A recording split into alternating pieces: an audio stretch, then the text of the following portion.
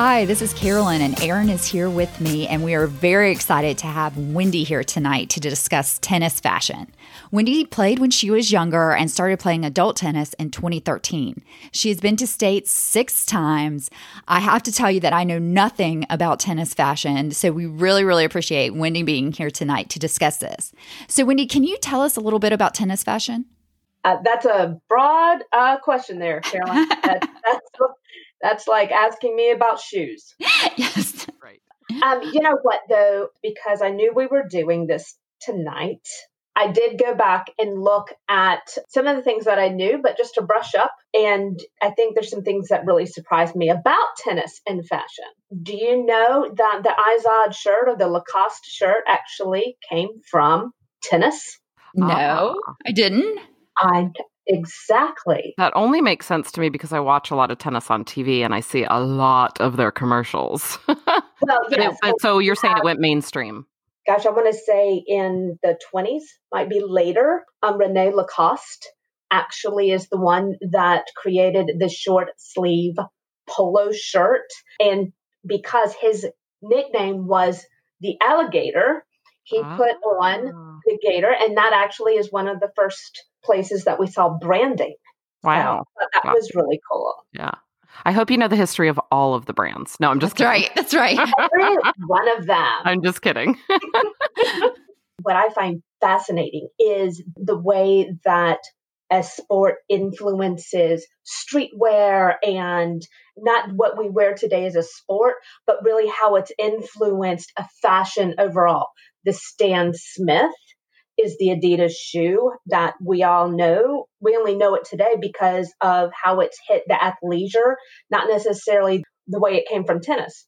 Adidas created that shoe for somebody, and I don't remember his name, that was a French player, and he retired, and they found Stan Smith, who was, a tennis player, to actually wear them, and that's how it became branded as the Stan Smith.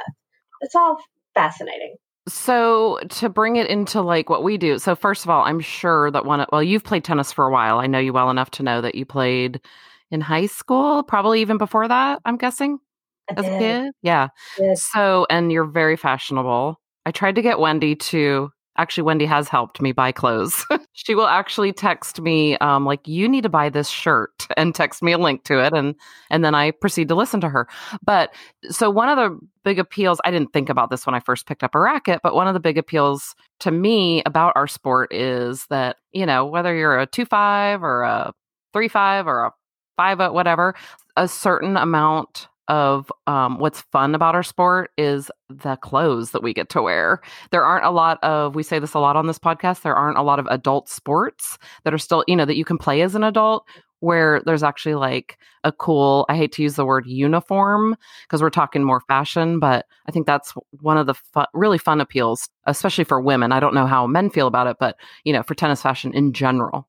I don't know if y'all remember when Chrissy Everett and all of those players would play on TV, and you would see the Grand Slam and you'd see Wimbledon, and there's this sport and they are competing, but they looked so cute too. Mm-hmm. And I think as little girls, that was, God, the best of both worlds. It was, look at how, and I hate to say it, but how utterly feminine they looked in these outfits, that they had move and form and function, and they were winning, and they were, they were competing at this level that I know when I was little, I wanted to do it. So part of growing up was I wanted to be like Chris Everett, but at the same time, not only did I want to play like her, but I also wanted to look like her because she was so graceful. Tennis has gotten to be so competitive when we watch it today, but we've also watched it evolve. And I think the clothes evolve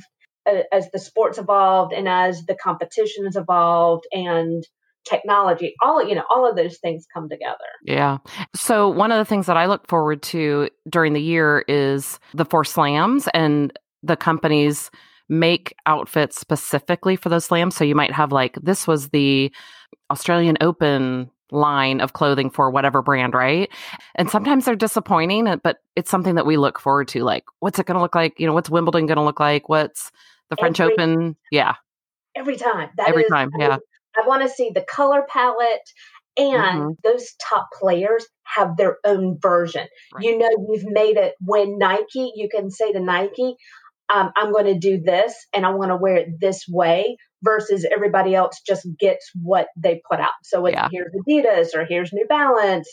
But that's what I love to see is those top players. Yeah. And how is it that they're going to wear it? Right, exactly. So the one thing that makes me laugh about that is when you see like two women on the court that are just wearing like I don't want to say the typical, but the stuff that like you and I and Carolyn can buy from a tennis company, right? Online or locally or whatever.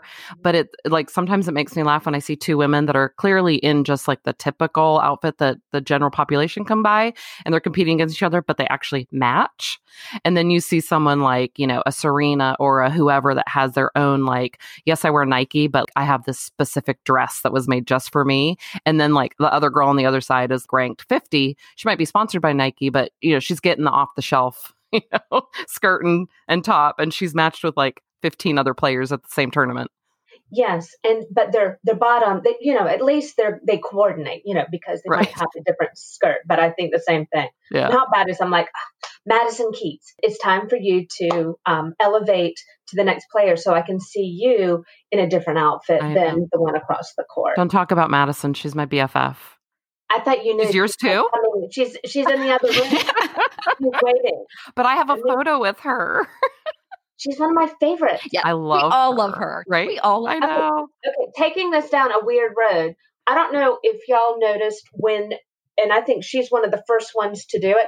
I thought that she had a special Nike skirt because she was tucking the skirt up on her, not just on one leg. And it was typically her left leg that she would tuck it up. Like, she accidentally put a ball up there and then it got stuck. But then I thought, oh, wow, they've designed that just for her that way. Right. And then others started doing the same thing. And I realized, no, it's not special. They just are all hiking bunched up.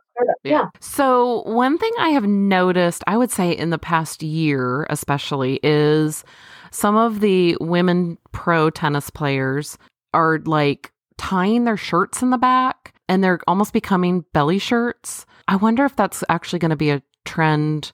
Like, will some big brand like a Nike or a Fila or any of the big brands like kind of come up with that style because some of the pros have modified their, attire, to keep it tighter so that maybe, I don't know if it like doesn't hit their racket or if it's just more comfortable that way. I wonder if we're going to see that trend. But the other thing that I noticed is, and maybe this is, fashion kind of goes with the sign of the times or, what's going on in the world. And I've noticed the last year for sure, and a lot in the Nike clothes are just like these fluorescent colors, these like neon tennis ball color, like that chartreuse, the magentas, purples.